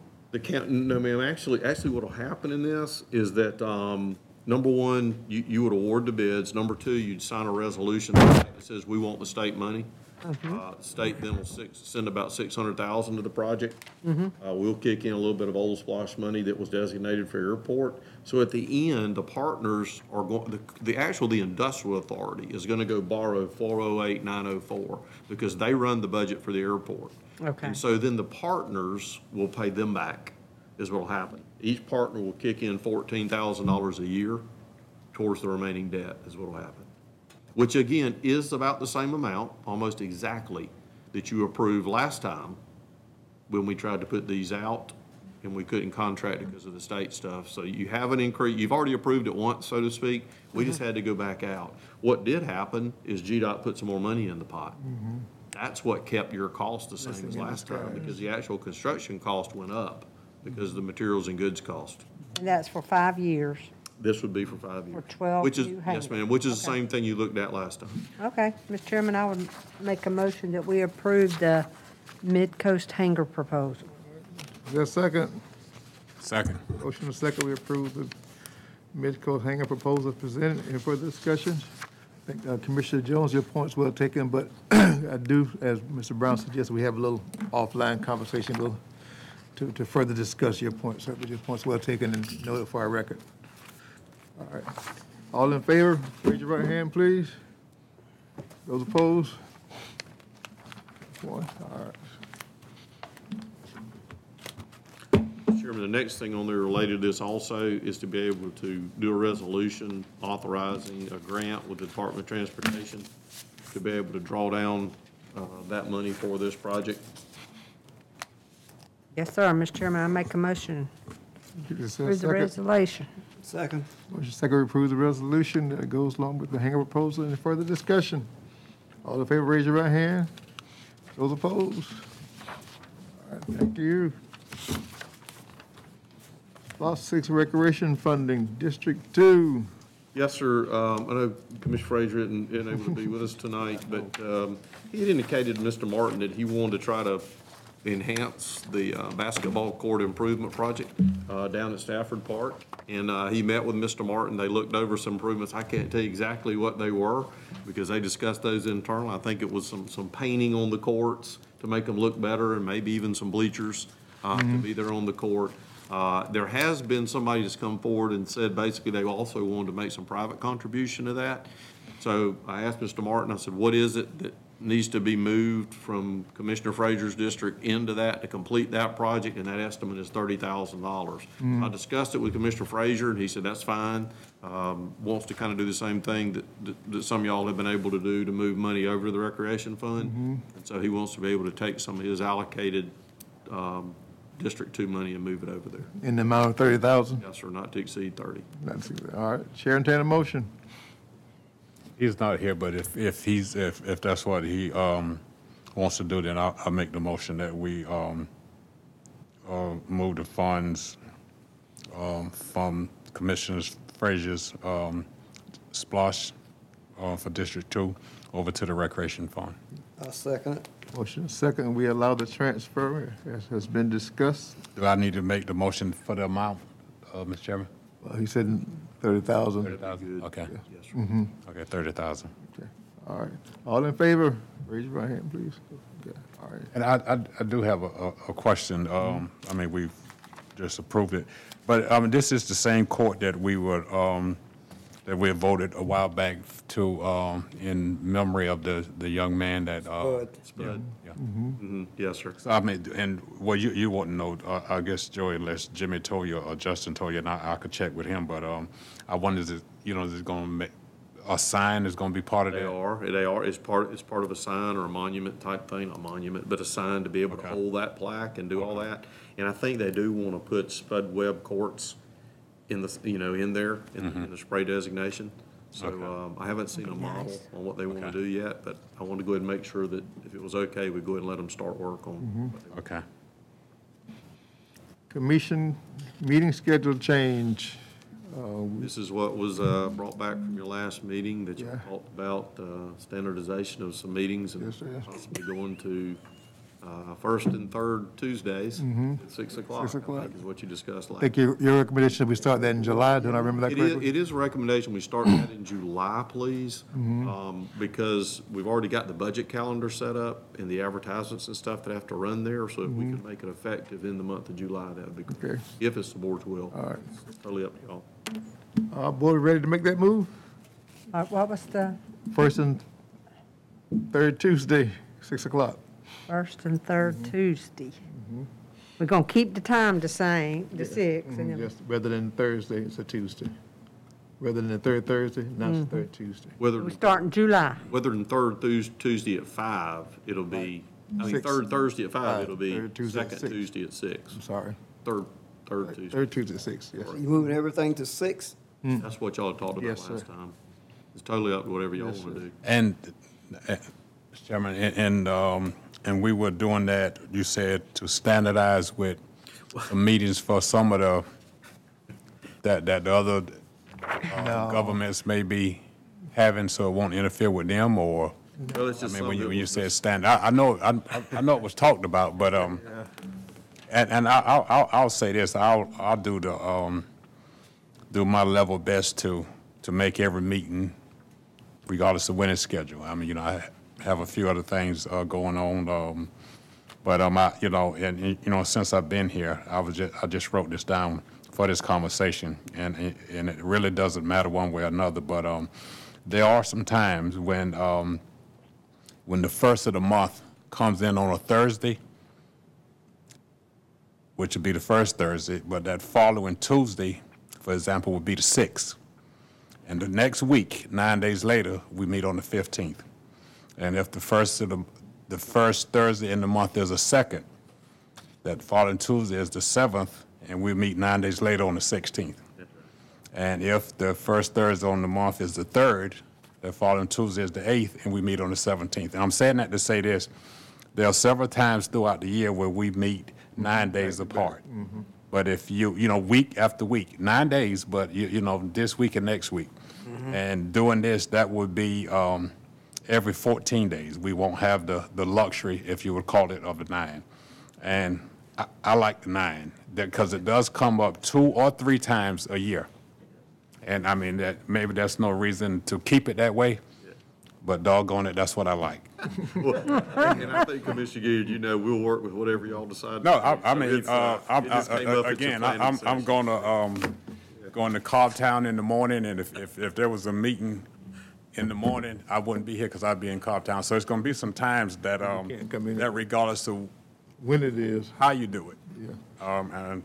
But I mean, I had to put that out, but in the 12, 13 years that I've been here, when we hit the 9, I said, man, that's 2 full weeks that not that I don't like coming up here. I mean, I love it, but when we hit the 9, it's a good feeling for me. There will be some months too, Ms. McLaughlin, I talked about, she's already gone, where, they struggle to get the information they need from other entities to close the books on time to get you your third Thursday report. So there could be some times when that report is really 2 months later. That's what was concerning me. So there will, that will, yeah. And another thing that was, if, the employees or department heads that have to come before us at mid-month, they can come right when they get off, rather than have to hang around for an hour to come back at 6. So, I know it was discussed, but the more I think about it, I think that may be why we went to a 5 o'clock. and the Thursday. So I don't know. I think I thought we had vetted it. well, the chair's empty. There are pros and cons both ways. It's tonight. true. But I think, that the employees, I'm looking out to those department heads that have an hour. Yeah, They got an we hour to should leave it sit at around and do 5. nothing. yeah. I think we should leave it the way it is. Well, if you make that motion, you got my second, or I'll make the motion and you can get the second. Go ahead. I'm fine with it. Okay. Further discussion, please. Mr. Chairman, I think that one of the reasons the commissioner from the second district brought the issue up was he and I both work shift work. And on any given day, week, the first Tuesday or the Thursday, our shifts, we may be off, we may be on graveyard shift. And so really, to me personally, it doesn't matter because I'm going to be working one way or the other. And if I have to attend the meeting, my employer at the present is being very lenient with me. They work with me, and if I have to be late or get off early, they accommodate me so far. So it really doesn't matter with me one way or the other. Okay. All right. All right, thank Y'all say the chair is empty? you. The chair. Chair's empty? All right, so, Neat chair. so listen, we don't have to make any change, or we can make a change, I mean, that's true. I mean, I'll make a motion that we leave it the same. Second. cleared up. Motion is second that we leave the meeting schedule as is. Any further discussion? All those in favor? All opposed? All right, nothing changes then. We'll work around it the best we can, as we have been doing. I did it for 19 years. Insurance renewal, property and Yes, casualty. sir. I gave you a very complicated but analytical sheet that our insurance provider puts together. This is for property and casualty insurance. We can kind of cut to the chase. We had to go ahead and bind it. That insurance renewal came in, I think it was like 2 weeks ago. It renews like 2 weeks later. I mean, it just takes that much time. You see the different carriers in there that handle our lines of coverage. The types of coverage are obviously shown on the left. And so Seville Partner Group out of Atlanta, which is where Ms. Sykes works, they only bind public entity insurance. They specialize in that, and they shop those carriers for us to get us the best price. They took the bids, and this is what came back. The good news is, the bad news is it did increase some, not unexpected. Given the COVID, given some of the changes that the insurance companies have made concerning special coastal clients on the coast. The good news is, though, that overall it was only like a 2.8% increase, which I think I would have expected something in the 5 or 6% range. So you see the totals that we pay out in the premiums there, and they're very expensive. But again, that is all of our public. The only thing that's not on here is the employee health insurance, obviously, because it's binded through Blue Cross Blue Shield. So our largest cost, obviously, general liability, automobile liability, all of our property liabilities based on replacement values. Something that did go up this year, cyber liability. If you remember, we had to use that a few years ago. So very good to have it. But I bring that to you for information. Basically, this is a budgeted item. This is something actually that will roll into next year's budget. We did change the cycle so that we could have this in effect before the budget year came in. It was previously on a October or September renewal rate. So we will have now the accurate number that will go into our budget. The only thing that would change this during the year is if you add buildings or add a substantial number of vehicles to the fleet other than what we've got, then the line of coverage should be affected. Okay. So you said information? It is. We had to go ahead and bind that, so. And this is a great takeaway. It shows all of our deductibles and all of our areas of liability. County attorney reviews it to ensure that we've got the liability coverage we need. Others are specified by law, and so that's how those limits are set. All right. Once again, we don't need to take action. You do not. All right, make sure. All right. Put that in the pending column. All right. Alcohol beverage license, Hook and Reel. Yes, sir. So the Half Moon Marina down at Colonel's Island sold. Oh, really? To Mr. Kevin Hofkin. And Mr. Hofkin is just a change in ownership for the alcohol license down there. And it's already gone through the sheriff, approved, and LCPC approved, obviously. So just need a motion and a second to approve it. Okay. Yes, sir. They have always had alcohol license previously, the other owners. Yes, sir, they did. It's really just a property owner name change. Yes. Thank you. Good question. It's a little shop down by Half Moon. Yeah. All right, Chair, entertain a motion. So move, Mr. Chairman. Is there a second? Second. Any further discussion? All in favor, raise your right hand, please. Approve the alcohol license request. Simply because of change of ownership. Any announcements? Just a few, if you don't mind, I'll be real quickly. And I'll let Mr. Mosley actually talk about this one, because it was a question that came up this week, and that's I saw youth employment. So that's moving along. If I you thought want we had just a discussed quick that. update on what's going on there. Mr. Chair, members of the board, we are currently taking applications for the program, which will end on this coming Friday. And we're going to do the interview process. We'll do the orientation for students on June the 8th. And on the following day, we'll meet with department heads. And we'll start the life skills sessions at Monday and Tuesday, and then every Monday afterwards. And we'll have a graduation ceremony on the 16th. And supposed to be 2021, I don't know why. 2 years. What was the age on this? Just being school?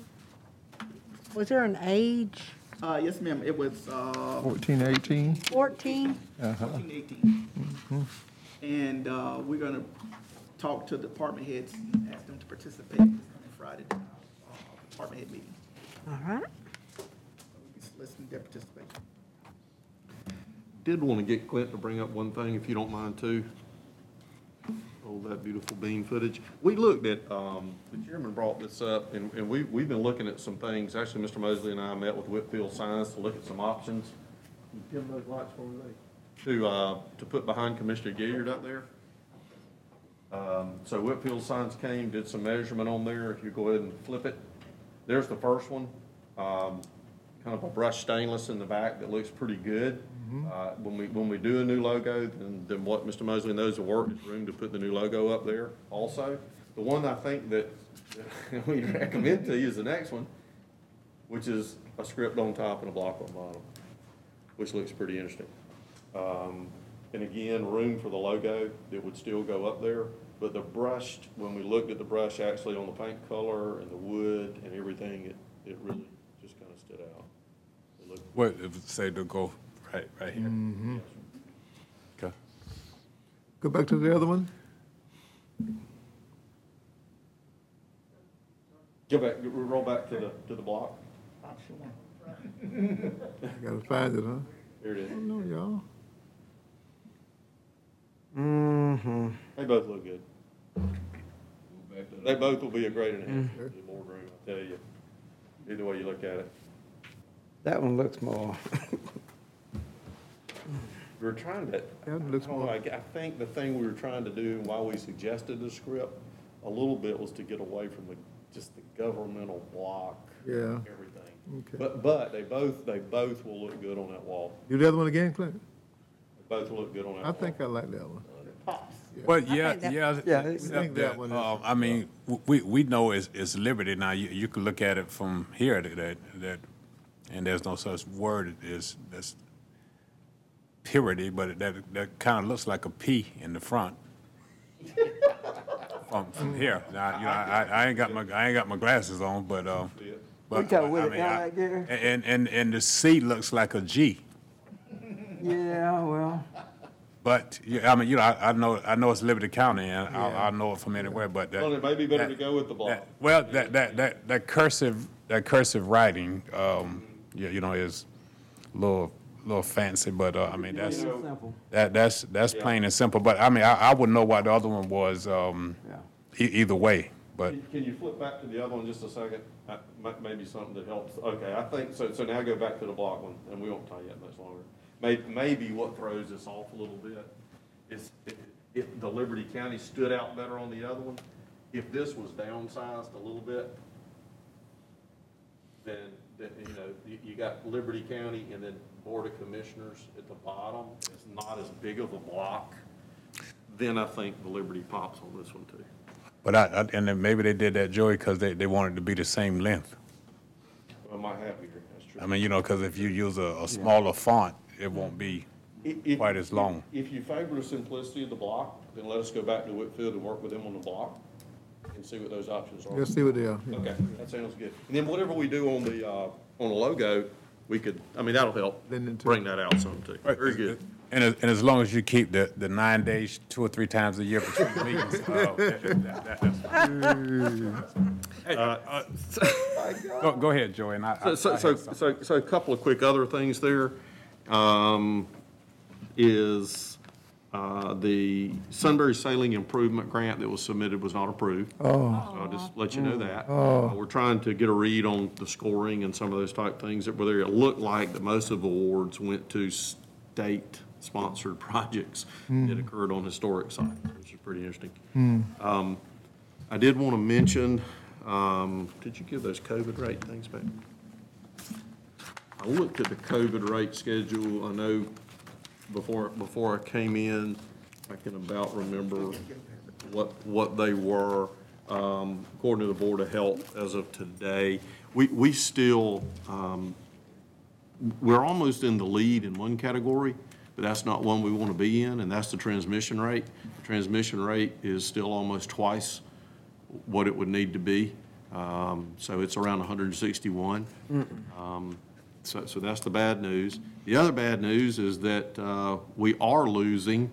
We are number 7th out of 8th in the percentage of vaccination. I saw that in the news. Long County is the only one in the 8-county region that's worse than our rate. So I think we still got a ways to go. I think the transmission rate has been the gauge for us as far as whether we reopen indoor facilities and do a lot of stuff. So unfortunately, the two combined aren't real good right now. I just wanted to share that. I did take a look at that today.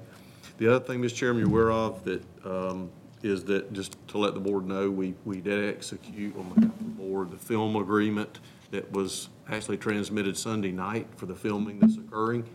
That's a last-minute thing out of California that comes, but they will start doing some filming down there behind our fire station tomorrow. Tomorrow night, yeah. Yes, Which sir. We'll station, run Joey? through a week. Which station? Islands. At the Island Station. Okay. Yes, sir. They filmed at the Bacon Fraser House today, and in fact, they're filming tonight. What's behind the station that they want to film back there?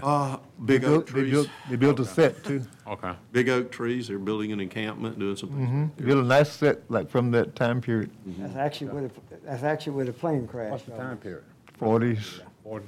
Well, it goes from, but that period is in 40s. Yes. So this was pretty interesting. But they'll actually, under the agreement, we're gonna give them a little bit of water out of the well. They're gonna make it rain, and they'll compensate us about $2,500 for the water, which is a pretty good deal. So we'll be all right. So I just want to make you aware of that. And just the calendars, I know you got those. We got budget work session Thursday in the have lunch, and then work in the afternoons. And so I think all those are on your calendar. And What time does it start Thursday? I got. Starts at 12 for lunch, and then 1 actually on the work. Yeah. We'll send out a reminder. Yeah. And the pictures, that. They are. 12 to 5. That's going to be at the meeting, right? The next meeting? That'll be before the next meeting. Maria has sent y'all up. That's right. Y'all can please dress in your church attire and come for the picture there. Okay. Then we'll have those made. Mr. Chair, I don't know, did everyone receive a copy of this today? Yeah. Did. I guess this is a drawing of that Islands Highway. Where it's showing trees at now, there's a pond, there's a detention pond already there, which would be right here. There's a detention pond about right here, and there's a box covered. And also, I asked the question the last time, who is gonna be responsible for, I guess they're trying to widen the road? That's what this is showing? I'm not sure what you're looking at. Is that the, related to the industrial Yeah, authority work? uh-huh. Yeah, I Yeah. mean, It was in the mailbox when I got It's in our mailbox. the mailbox? Mm-hmm.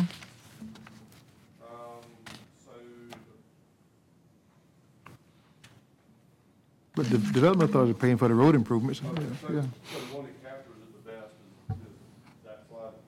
Okay, so that slide right there, you're showing when they build the next building, they're gonna put 2 more entryway coming out to Olive Highway? Right there? Well, so I can't answer that because that's some kind of future building if it was to happen. So this building, from what I understand, but right now, those entrances are, first one here where the flare out is, where there'll be a, turn lane that starts actually back up here. But the turn lane will start back up here, turn left in here. And then there's also a flare out for the acceleration on that side. And I'll just tell you what I understand.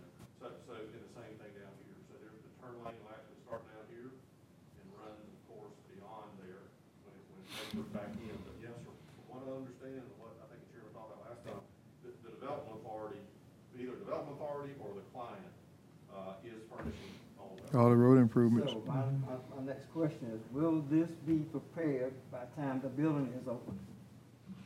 It needs to be. So I think we have to be prepared before. Mm-hmm. I'm just looking out for the safety of the people. Oh, no, I agree, Commissioner Davis. I think probably, I haven't asked the specific question, if I'm building that building though, It'll be got there. asphalt in here, so any asphalt work out here is gonna be done in conjunction with the asphalt work up here, so they don't mobilize the work out.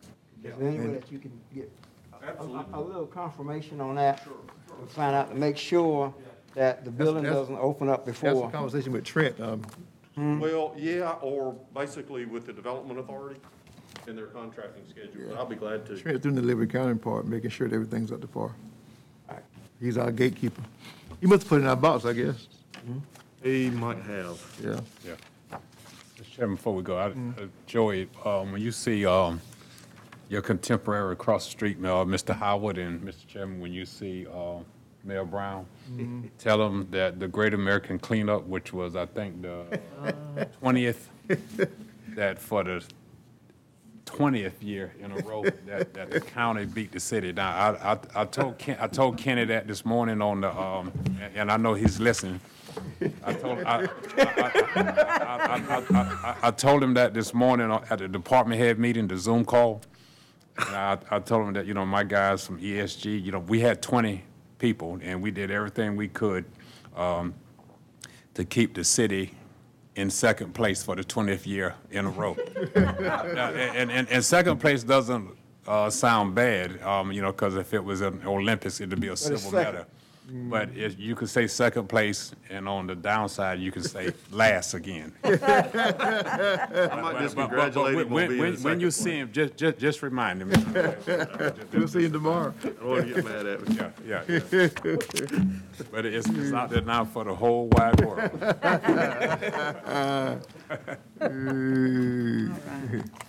All right, so all for the good order, sir? Yes, sir, thank you, sir. All right, Chair, motion to adjourn. So move. Second.